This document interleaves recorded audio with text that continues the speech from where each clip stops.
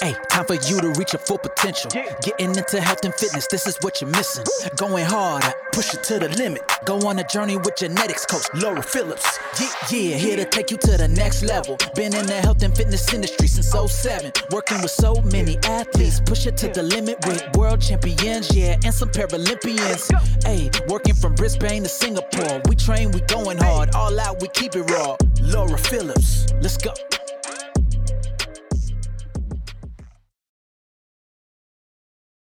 In this week's episode of Real Talk, I speak with emotional health expert Beata Justkowiak. She is the first in Singapore to have created a highly sensitive person's emotional support group and is soon launching Emotions Academy. So please be sure to connect with her links to find out more about those programs. I got thinking about the subject of overwhelm some time ago, and I think I was even inspired by an Instagram story she had posted. It got me thinking that overwhelm is such a common emotion we have on such a regular basis that it's really worth dedicating an episode to. You know, I'm all about fitness, nutrition, and mental health because let's face it, the brain and the mind is the engine behind everything else. And if we are not optimizing our thoughts, then we are not going to be able to perform our best. And I'm all about optimal performance. So I wanted to have a conversation about overwhelm. What contributes to overwhelm? How do we recognize overwhelm? What can we do to overcome it? And how can we rephrase and reshape the relationship we have with such emotions? And maybe even use them to our advantage. I'm a big believer that the way that you perceive an experience seriously changes the outcome and the relationship that you have with it. So we had an amazing conversation surrounding really simple tips and tricks you can do to work through, reshape, reframe, and reposition your experiences with overwhelm. I really want you to take a moment to look at the workshops that she has provided in the show notes below, because a big component to getting better at this is to do the work. And just listening and leaving is it. That's really one step. But to take it a step further and to make the most of that, you really need to look a little deeper and connect with your thoughts and feelings on that greater level. So the workshops included in the show notes are going to be critical in ensuring that you really get the most out of this conversation and that you're able to implement these skills into your day-to-day life moving forwards. So thank you for those worksheets, Beata, and please let us know what your main takeaways are. You know, I want to have conversations that connect and resonate with you, that you find to be powerful and of value. I look forward to receiving those insights. Hello. Hello. Woo, we finally get to record together. Yes. How life? You were moving, weren't you? Yeah. It's like life was really busy and overwhelming. It's like a lot of things have been happening. We finally moved into the new house. It only took us 3 months. And now it's like I'm going through unpacking 40 boxes. Wow. So all good and cool. My son just got a fever last night.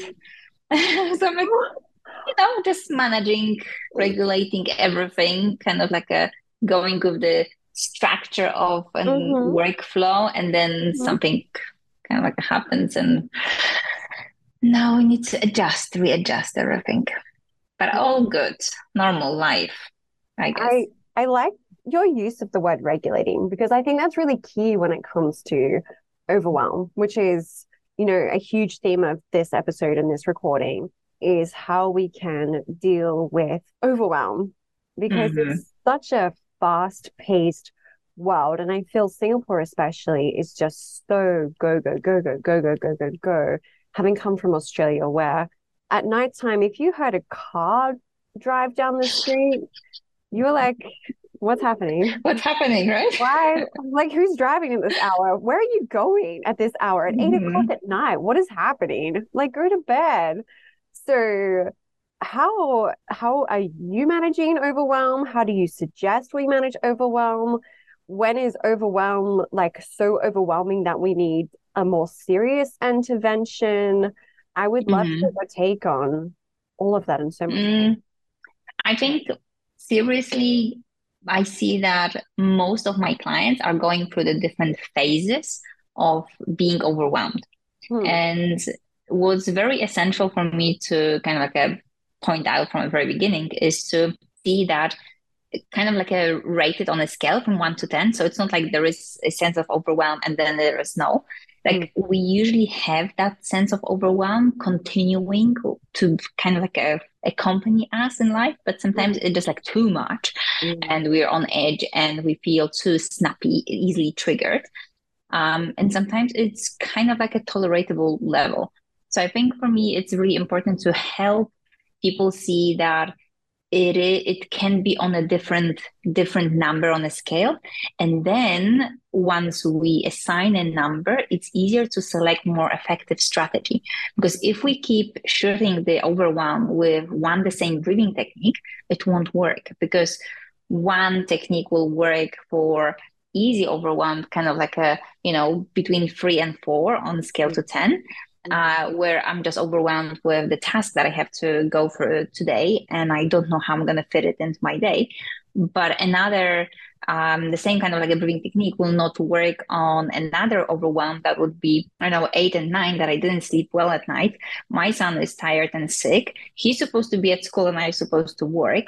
I have few really important things that I can't postpone and I need to record things, right? So it's like kind of like it puts me in a more stressful, full of pressure situation.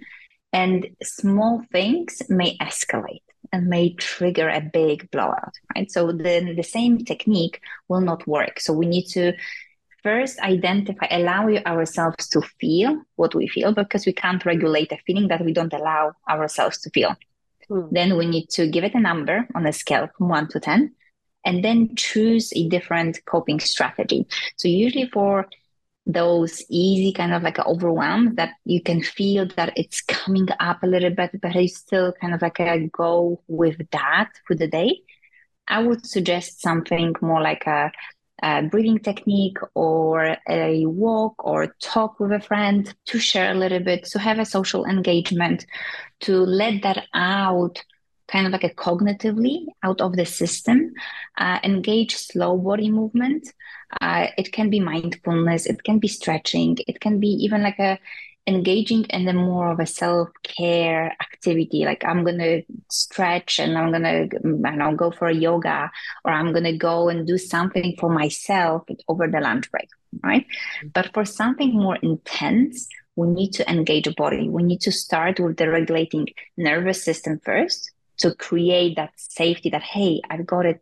I know what it is. Don't kind of like a panic. There's no need to panic and overestimate this whole situation and create bigger responses than it's really needed. So we need to regulate the nervous system, and only then we can apply all these beautiful strategies that we get from self-help books or coaches or psychologists or counselors, right? So first body, and then the cognitive strategies. Hmm. And most of us forget about that body aspect, that we think that, oh, if I go and exercise 3 times a week it will be enough. But in that moment when you feel something that it's too much, you need to take care of your body and kind of like let that out of your body in that moment, on that day, right? So it's not, you can't just hold it and postpone it, to kind of like freeze it until next Thursday that you have your workout. Hmm. It's Right. such a great point that you make. I guess what I see there are kind of two elements.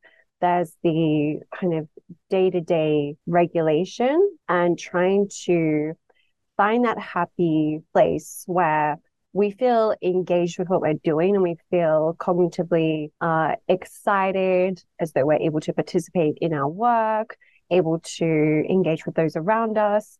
But then, of course, it's not so lacking of stimulation that we're inclined to fall asleep or just switch off. So there has to be some sort of equilibrium, which feels good for us. And some people have a natural higher frequency, shall we say. Some people are just calibrated a little bit more intensely than others.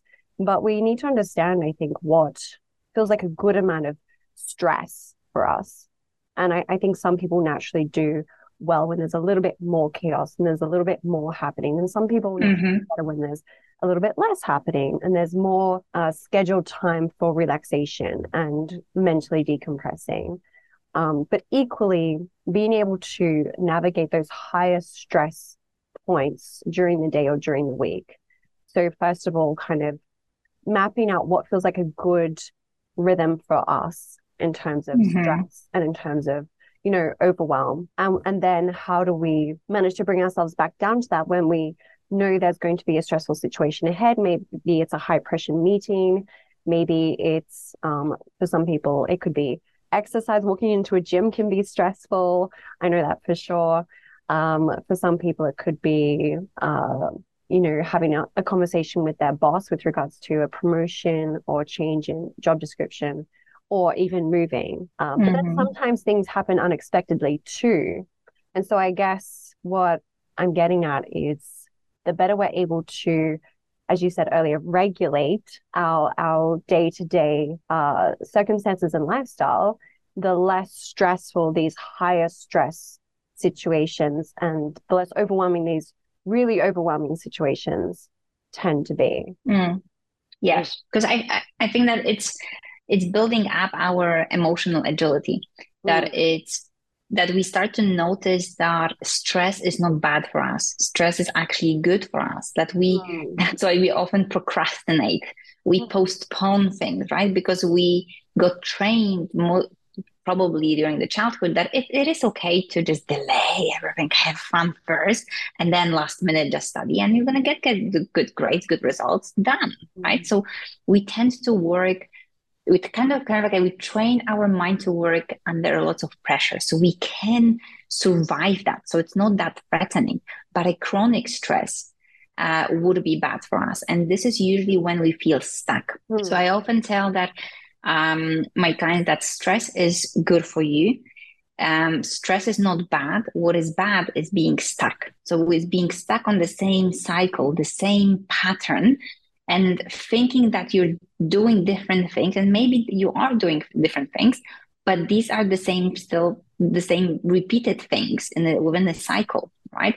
So I feel that being stuck is bad, but at the same time, as you said before, once we identify what are the stressors, what are our typical responses, and how we can regulate in which situation what helps us and what doesn't help, because it's not only there's no point of noting down only what works, because some of the things that work now, it will stop working in 6 months. So we need to keep upgrading our coping skills, right? So we need to keep adjusting it a little bit, mixing it to make it more kind of like interesting. So we are still curious, because if not, the brain will be like, oh yeah, same old technique. I'm not interested in trying that. Right. So, and then once we map it out and we are aware, the big stressor will not affect us that much. So the big stressor will not bring the same big reaction, but because we are aware of our regulation, we know that that's okay. I'm not going to die now. This is not that life-threatening as my brain thinks and perceives this. I can handle that. Our response will decrease, which means that we are building up and reinforcing our internal ability to cope. And this in the long term will decrease our anxiety, because the anxiety is spiking up when there is the overestimation of a danger and there is the underestimation of coping skills. So even like in those small stressful moments, we have a chance to actually build up our window of tolerance and repertoire of coping skills. And we build up our confidence that actually I can handle. I'm quite good at that. Yes, it still hurts. Yes, it still is stressful. Yes, my whole body is going through the different sensations, but I'm okay. I'm aware of that. I can handle this. And I know that in the evening, I will be completely fine. Right? So I think that's why it's important to, instead of kind of like calling it management, it's more of regulation, because emotions are the energy in the body. So they flow, right? So you need to learn how to surf the wave of different emotions. So Mm. it's all about getting yourself a surfing board and knowing how you actually need to stand up, sometimes paddle, or sometimes you have to get really tired and you need to keep readjusting. Sometimes you're just gonna stand on, on your knees, and sometimes you'll brave up and stand straight and try to surf that wave. And you will crash a million times, but you will still have your surfing board, and you will still know that next wave will be coming. It's such a great analogy. And what I feel I see a lot in the women I train is, if we think about the surfboard that you just mentioned, it would seem as though a lot of them, when I first start working with them, are on this surfboard thinking that there's a shark really close by all the time. And what I love about training women as just one dimension of what I do is that when you learn how to lift weights and connect your mind with your body at the same time, and you really tangibly see the increase in the weights and the improvements in your technique and the increase in repetitions you can do at the same weight, the shark starts to kind of swim off into the distance. Because, as you mentioned earlier, we can often overhype stress and overwhelm as being life-threatening. And oftentimes that's what happens when we step into the gym. We think, oh my God, everything is scary. I don't know how to do anything. I don't belong here. I don't look like those fit people on gym floor. Who am I to think that I can be here in the first place? And that, in addition to the stress that comes with work and the stress that comes with home life and the stress that comes with, living in a different country to all your family and friends that you grew up with.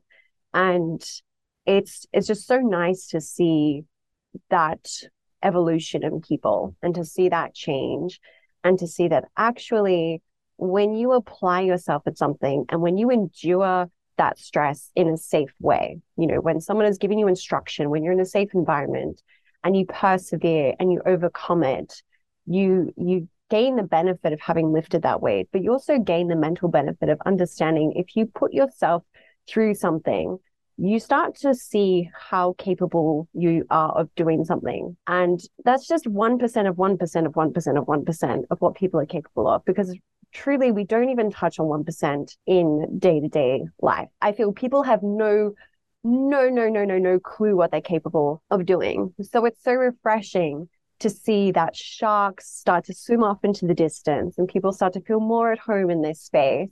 And they start to look at weights and think, oh, maybe I could do that. And they look at machines that once scared them and almost have a sense of excitement of wanting to try it.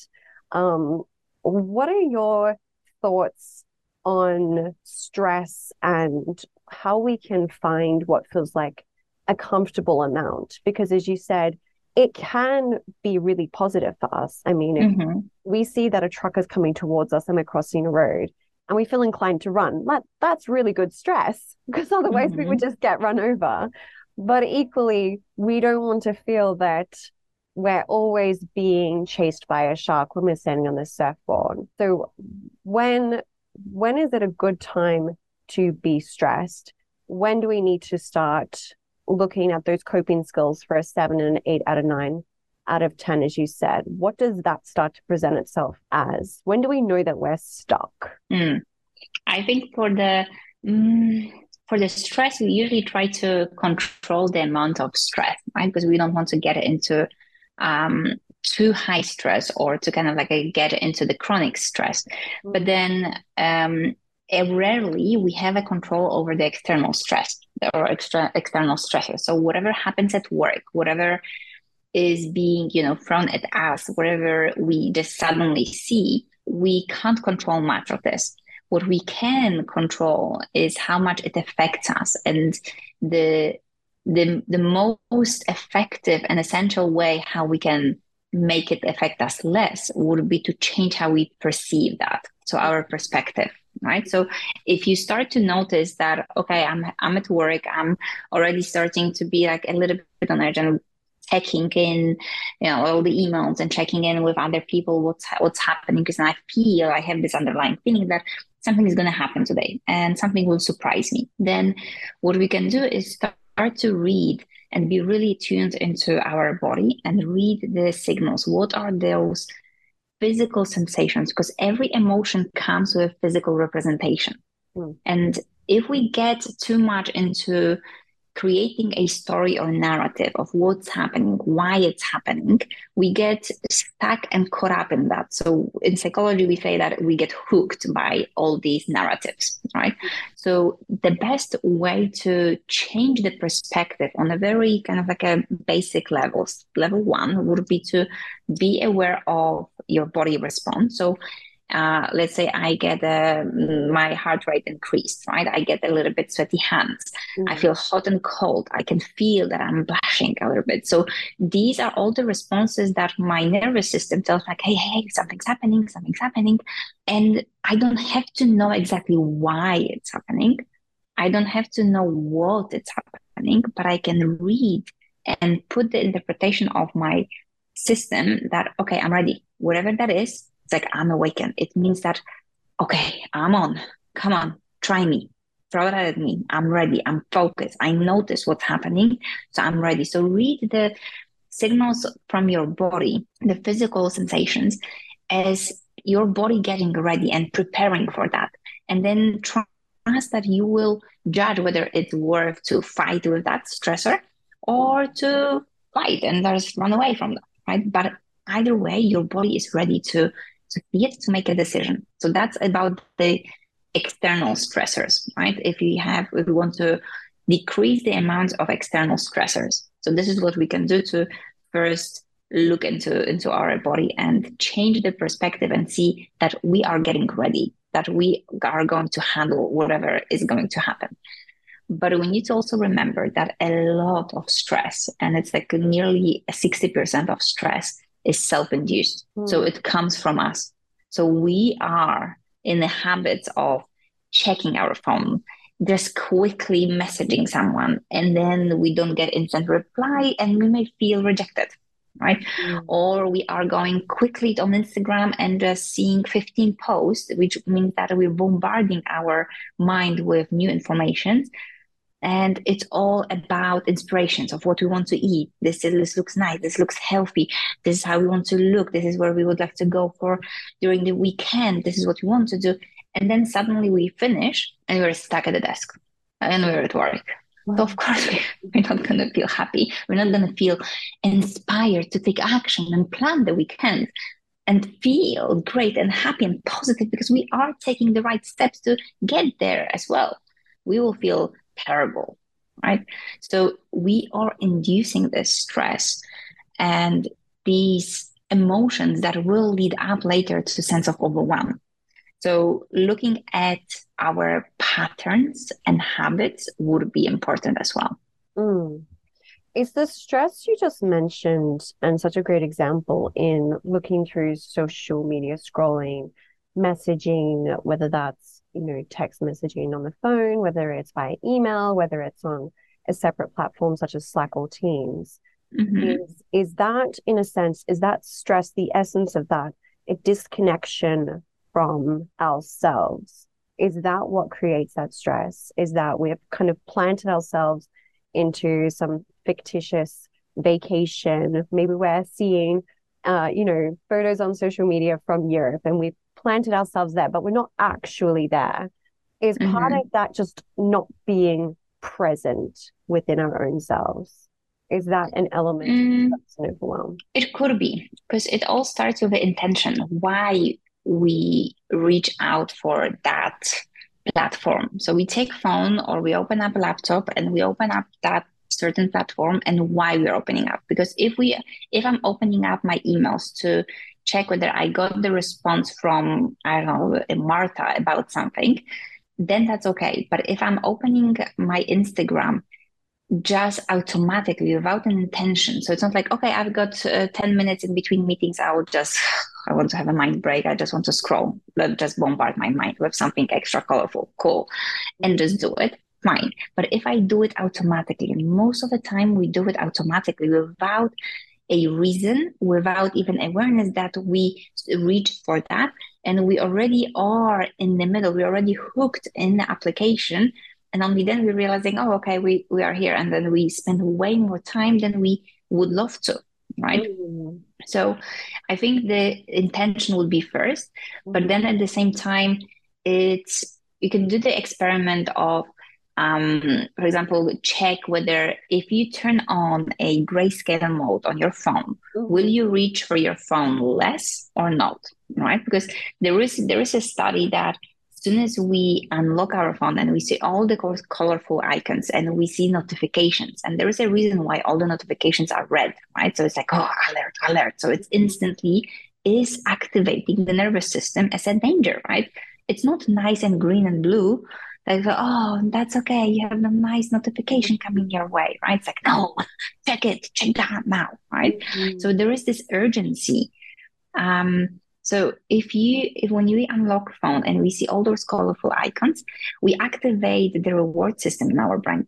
So it's like walking to the kindergarten with 2 bags of candies behind you, and all these kids are saying, "Hi, good morning, Miss Beata." It's like, "Good morning, kids. Guess what I have for you?" And they are waiting, and like they have no idea. And if you would put out something, I don't know, colorful pen and paper, great, that would be great. But if you put out the candies, they all are going into shock. It's like, whoa, amazing, I want one, right?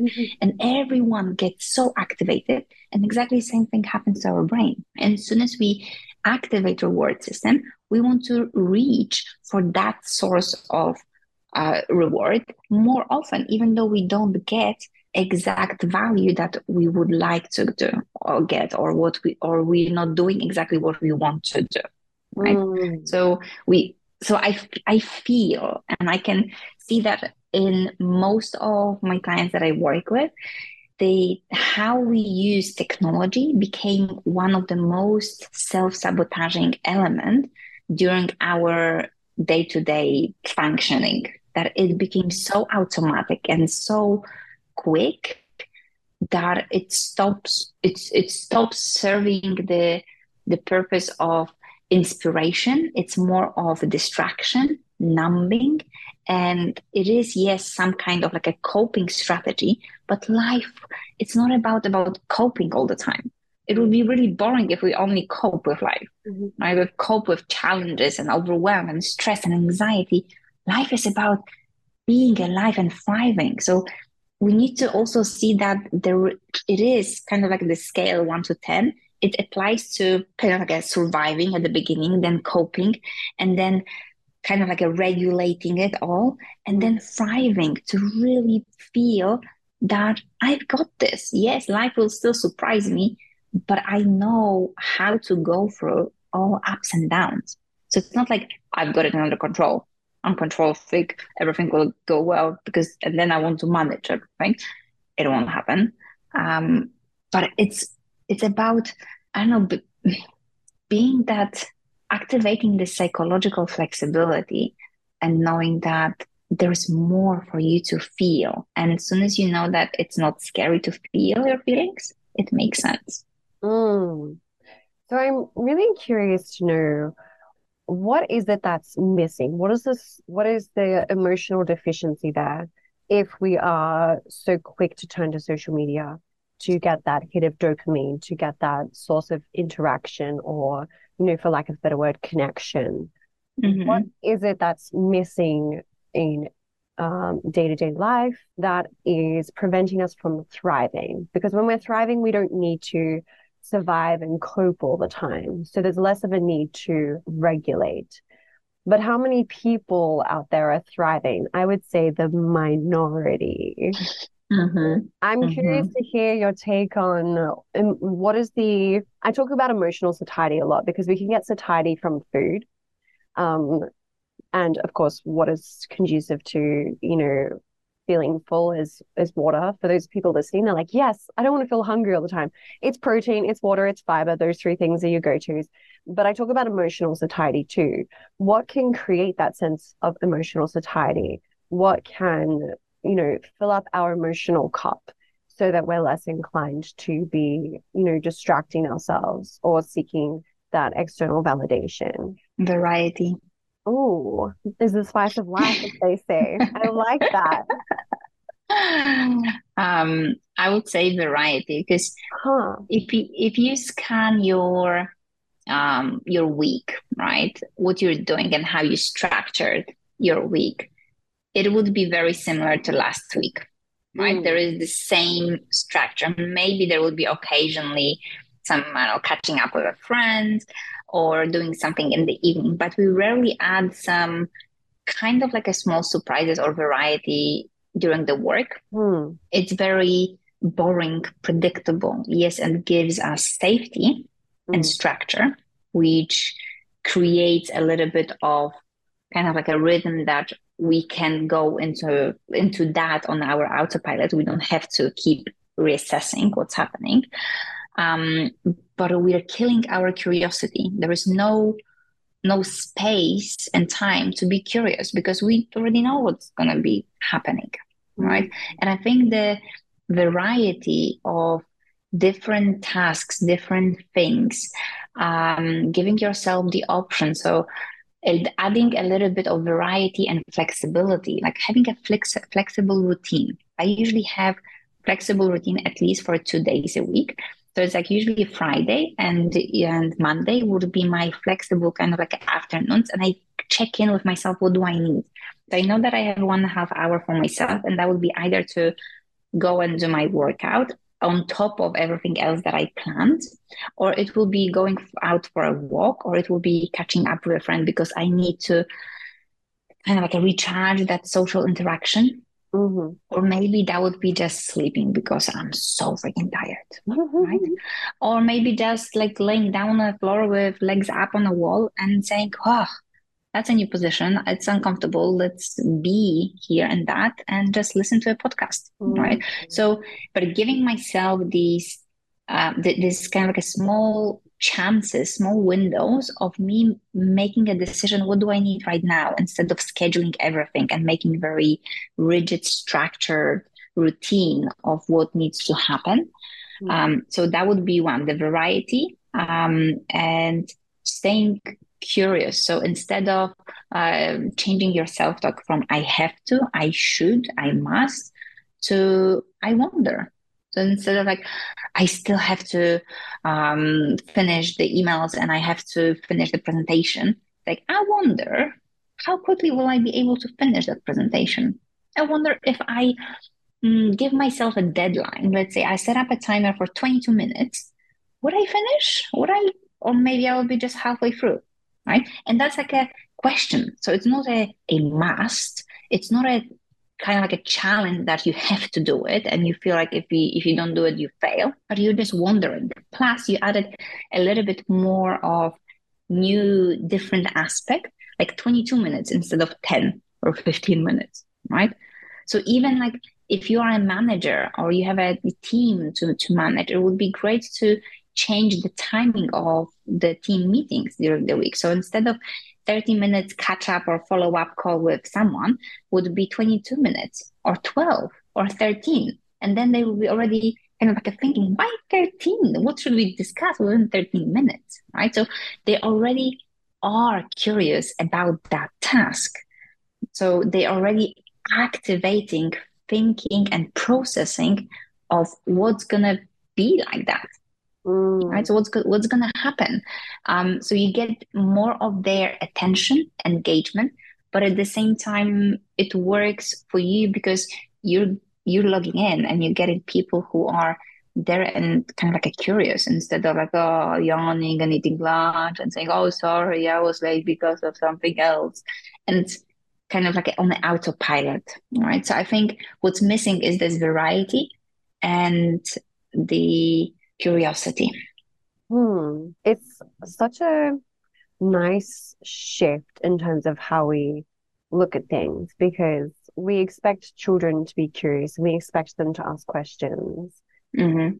But I guess the danger in becoming an adult and growing up and learning is that sometimes we feel that we've learned it all. And I think the world is so wonderful. There's just so much to explore and there's so much to ponder and think about that if you're not proactive in questioning your own belief system, it's easy to see how one can end up feeling stuck. Mm-hmm. And if you feel stuck, I guess you're inclined to disengage because it's hard to create traction. It's hard to get excited about something. It's hard to want to share inner vision with other people and be a part of the team, especially when it doesn't seem fun. I guess I see that in the fitness world too, is that when training becomes too predictable and too rigid, that, you know, all of the other parts of the gym don't get explored. All the other machines, you know, just sit there like whispering out to you, but you never get to use them.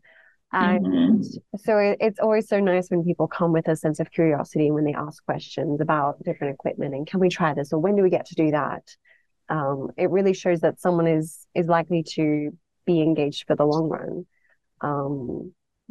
But I think it's a really good takeaway to have curiosity. And for people who work with teams and manage teams and oversee, you know, performance on a broader spectrum, are you proactive in creating that curiosity and creating new thought patterns? And my mentor once asked me a really great question. He said, when was the last time you had an original thought? And I thought, well, okay, right now. But before right now, I'm not so sure. And it was so thought-provoking and just got me like, wow, yeah. And how proactive am I in creating and building new thoughts? It was just so incredibly eye-opening to be asked that question because we do tend to default. And if we thought the same way about the same thing, you know, 20 times a day for however many days of our life, of course, our relationship to work and relationships and colleagues and socializing and fitness and health and nutrition is all going to remain the same. When we create a sense of curiosity, it just seems like there's so much more to explore and so much more to enjoy. I guess it just adds a totally different dimension to those experiences. So then how can we build curiosity into the way that we live? Having flexibility, you mentioned, was one. Working on creating variety. Is working from home or having flexible work options, is that a way that we can, you know, further cultivate that sense of curiosity? I would say the curiosity is, it's easy to apply and it's going to be difficult to apply at the same time because it can be applied everywhere, right? It can be like when you're walking to a gym and you, instead of like looking down on your phone or listening to something and kind of like, again, absorbing your mind with something else and getting either in or distracted by that, just tune in and look up in the sky, see whether you can be completely blinded by a sun or not, right? Or whether you will see some trees or not, or maybe you will hear a different noise. So we can play with it, really something small and simple. But I guess the best kind of like a reactions we will see once we apply this curiosity in kind of like interactions with other people. So the most basic and repeated questions we ask is, how are you? Right? It's like we do it all the time and we do it automatically, and we do it because sometimes we're really, really curious to hear the answer, but most of the time, 99%, we're just polite and we're just like, hey, how are you? Good. Yeah, good. And that's it, right? And there is hundreds small smiles that mean nothing. And you just repeat good, okay, and that's it. And then you just move. And this is pointless interaction. It's better to kind of like pretend that you don't really want to get into the interaction. So instead of asking, how are you, ask a different question. So how was your weekend? If you really can spend there 2 minutes to have a chat. Or instead of asking, how are you, say something. Instead of questioning, put there a comment like, hey, you look great today. I'm happy to see you. And the other person can say, oh, yeah, you too. Great, thanks. And that's it, right? So it doesn't also put another person in that, oh, let's stop. Let's have the whole 5 minutes conversation because we see each other in the lift, right? So it can be something small. But if you have kids, try to observe like, what is the first question you ask when you pick up kids from school? or when you see them back home, right? It's like, hey, how was school? Mm. And no one likes to answer this question. And no one likes to hear this question, because it's like you will always get good. Everything was good, or everything was boring. Right? So ask kids, start with kids. We want kids to be curious and we want them to ask questions, but then we ask the most predictable standard question ever, right? So there is a bit of the contrast. So, and let's ask, like, how many times you laughed? Did you laugh today? Were you surprised? What shocked you today? And they were like, huh?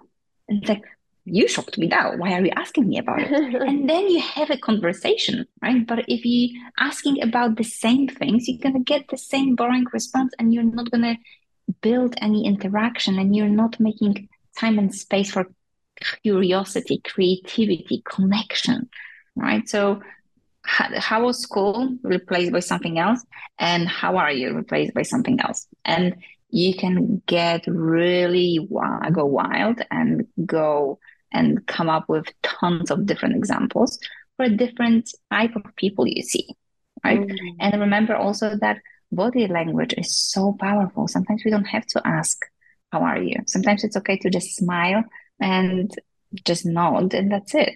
And it will give you more of the waves of emotions than just saying something quickly, repeatedly on automatic pilot. So it's getting out of that robotic state. What I hear in you saying, create that sense of variety in terms of questions that you're asking, in terms of body language.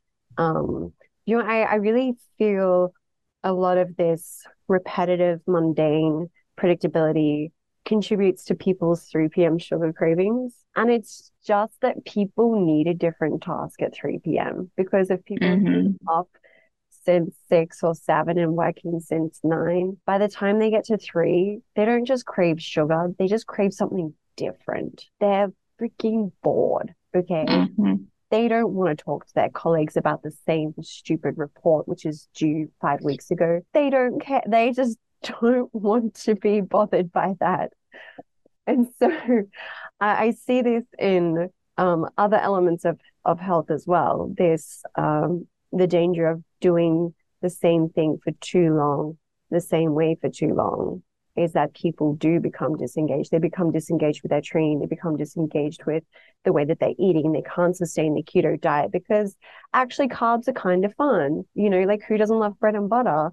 Who doesn't love spaghetti bolognese? It has to be interesting for us to stay involved and to, have an element of sustainability to our approach too. Another thing I sense when we talk about regulation and when we talk about thriving and how people can thrive, I see that there's just a lot of people who need to feel heard. I feel there's a lot of people doing work because they went to university, got a degree, got into full-time work, and they've kind of just been doing the same thing since then. But it's not really fulfilling them. I see a lot of people who are just not fulfilled. Like everywhere I go, like everywhere, I see people who are unfulfilled. And I'm curious to get your take on how that contributes to stress and how that can contribute to overwhelm and what we can do to feel more fulfilled in terms of like our life's purpose, if you believe in such a thing.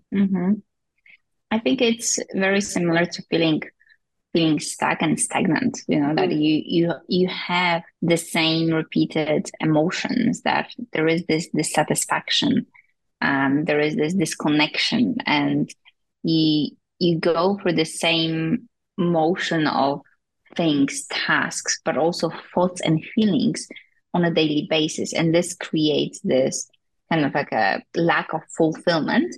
And if we want to work on that, there is the aspect of emotional regulation needed to be there as well. But first, like if we feel unfulfilled, what is missing?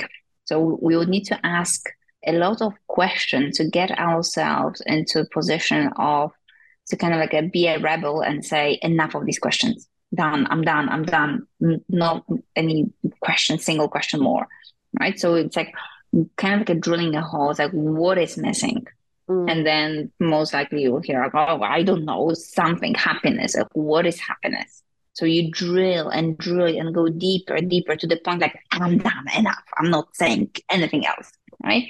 So we want to break through this wall of resistance and saying, oh, I don't know, I just want to be left alone. Because deep down inside, there is a child, there is someone, there is a human being who wants to be heard, who wants to be seen, who wants to go and play and experience a life. But there is such a big kind of like a wall that it contracts the movement. So we can't really move, we can't do anything. And that's why we start to accept that this is it, that maybe this is my life. Maybe this is my role. I just have to be doing that and that's it. Right. So as soon as we give up on ourselves, we give up this curiosity of, oh, maybe not, maybe I should be doing something else, or maybe I could explore, maybe one day a week I could get out of that whole structure and put myself in a completely new, very uncomfortable situation. Because remember that when we feel really unfulfilled, we are stuck tremendously. So anything we will do different will come with a huge discomfort.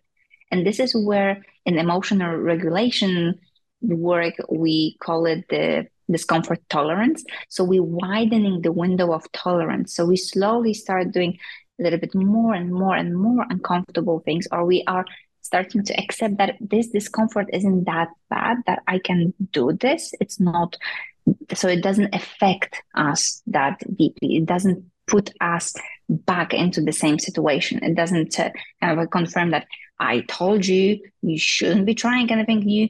Go back to where you were and where you were kind of like a happy for the last 20 years. This is your whole life goal.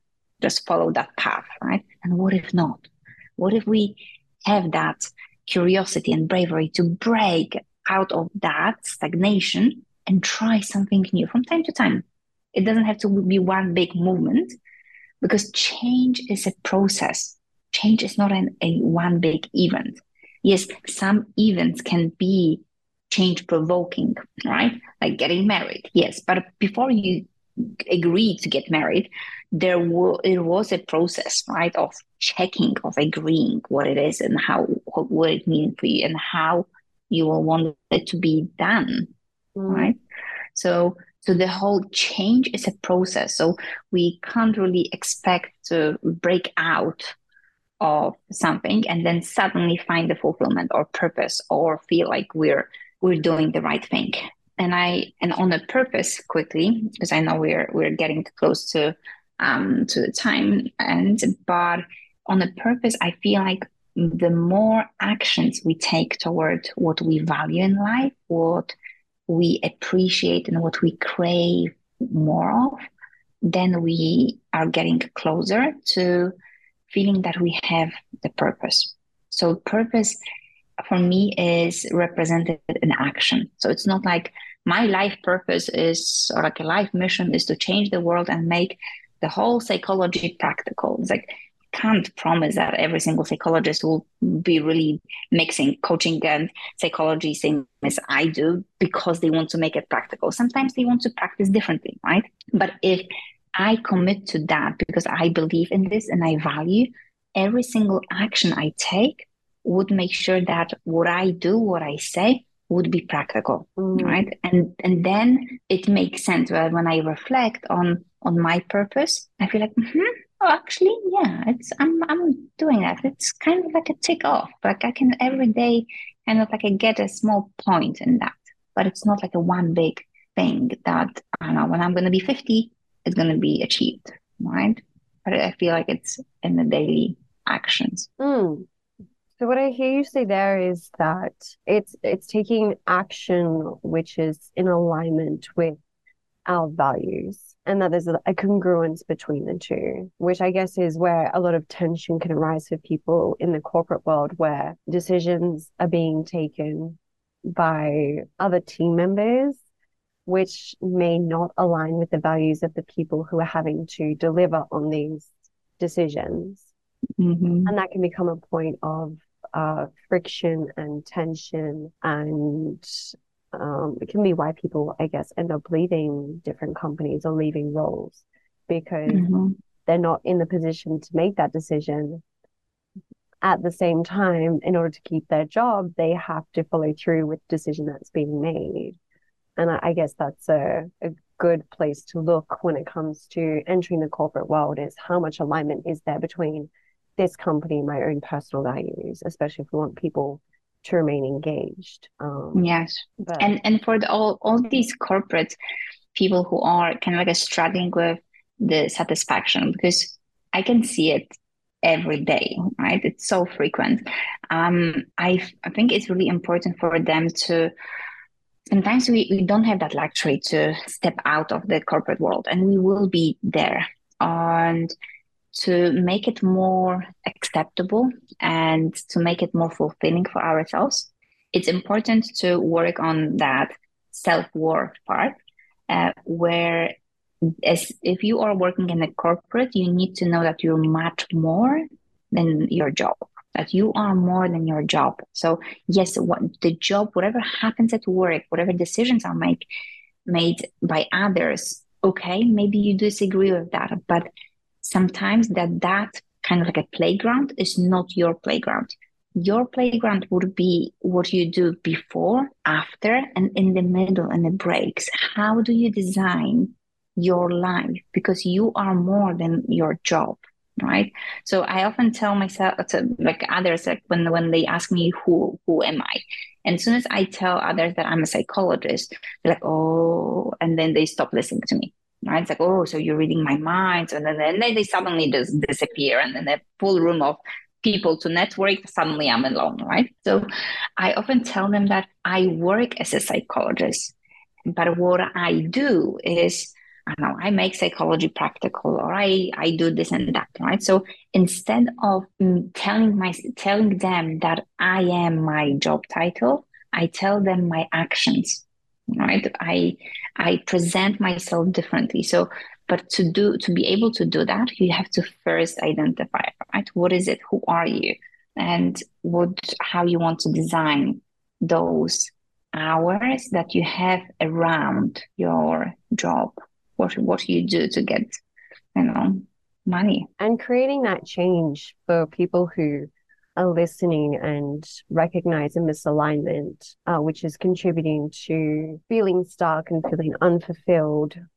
It seems like a bit of a catch-22 because to feel those feelings in their fullness can be so confronting that we would rather just get really good at coping and keep ourselves stuck, because breaking out of the stuckness can often seem too overwhelming and too scary and too risky. And if we risk losing our job, if we risk losing our house, if we risk losing, our ability to live in this country versus another country, then who am I? What do I do about that? How do I build my life back up again? How do I get a new job? How do I, so many questions come to the forefront. And that just seems, again, that can seem so overwhelming and so confronting that we just find ourselves having spent 20 years doing the same job and only loving the first 3 of those years.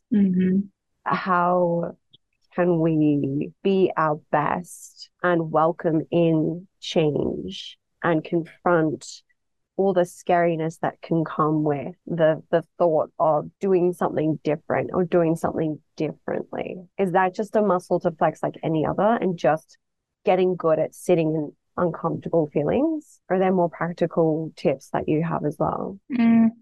I would say that it would have to start with emotional regulation anyway, because if something is risky, it will stress you out and it will trigger a big wave of emotion. So first you need to regulate the emotion before you will be able to come up with a practical plan and strategy of how you're going to get yourself out of this situation and into, let's say, new work opportunity. Right.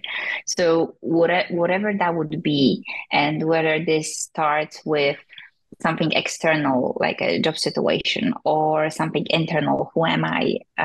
So wherever you are on a whole wave of overwhelm, always start with emotion regulation. And the overwhelm is not a emotion, it's a collection of different emotions.